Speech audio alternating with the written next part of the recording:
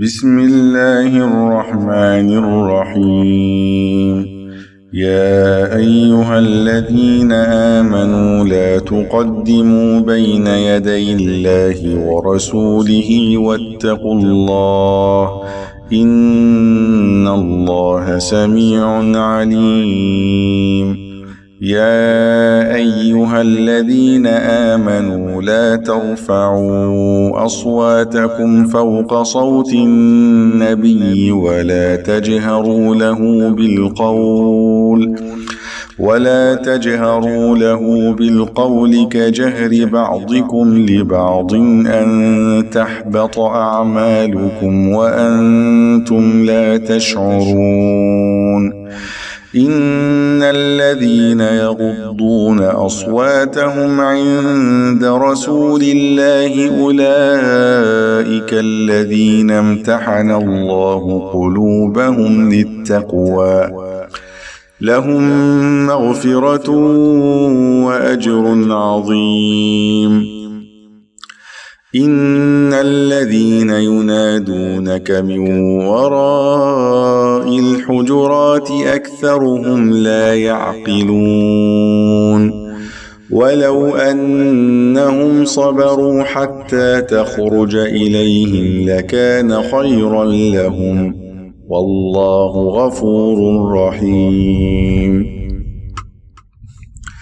يا أيها الذين آمنوا إن جاءكم فاسق بنبأ فتبينوا أن تصيبوا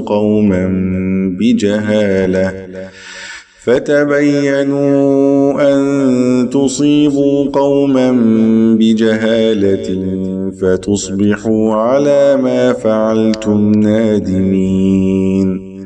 واعلموا أن فيكم رسول الله لو يطيعكم في كثير من الأمر لعنتم ولكن الله حبب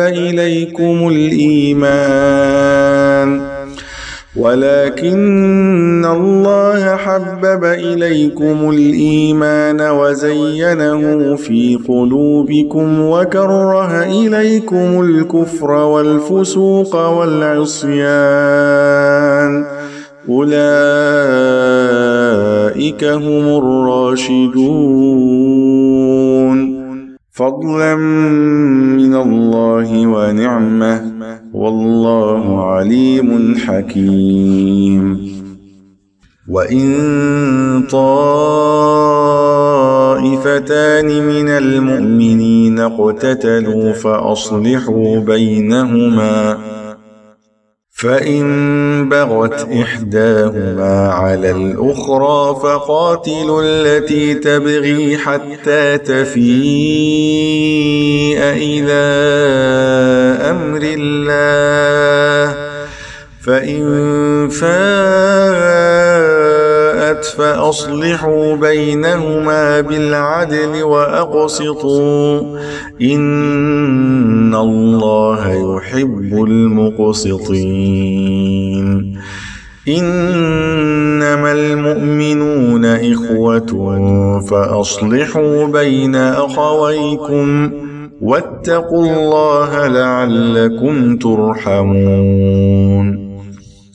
يا أيها الذين آمنوا لا يسخر قوم من قوم عسى أن يكونوا خيرا منهم ولا نساء من نساء عسى أن يكن خيرا منهن ولا تلمزوا أنفسكم ولا تنابزوا بالألقاب بئس الاسم الفسوق بعد الإيمان ومن لم يتب فأولئك هم الظالمون. يا أيها الذين آمنوا اجتنبوا كثيرا من الظن إن بعض الظن إثم ولا تجسسوا ولا يغتب بعضكم بعضا أيحب أحدكم أن يأكل لحم أخيه ميتا فكرهتموه واتقوا الله إن الله تواب رحيم.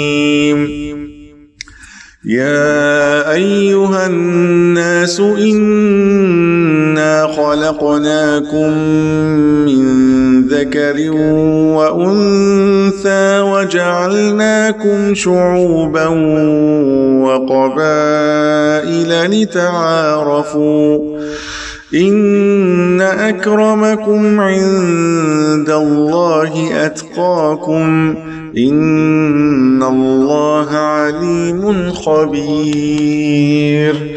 قالت الأعراب آمنا قل لم تؤمنوا ولكن قولوا أسلمنا ولما يدخل الإيمان في قلوبكم وإن تطيعوا الله ورسوله لا يلتكم من أعمالكم شيئا إن الله غفور رحيم.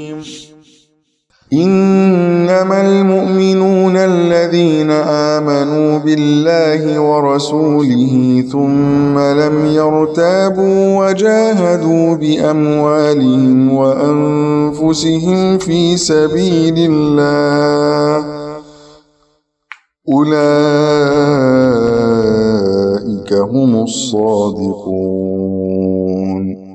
قل أتعلمون الله بدينكم والله يعلم ما في السماوات وما في الأرض والله بكل شيء عليم.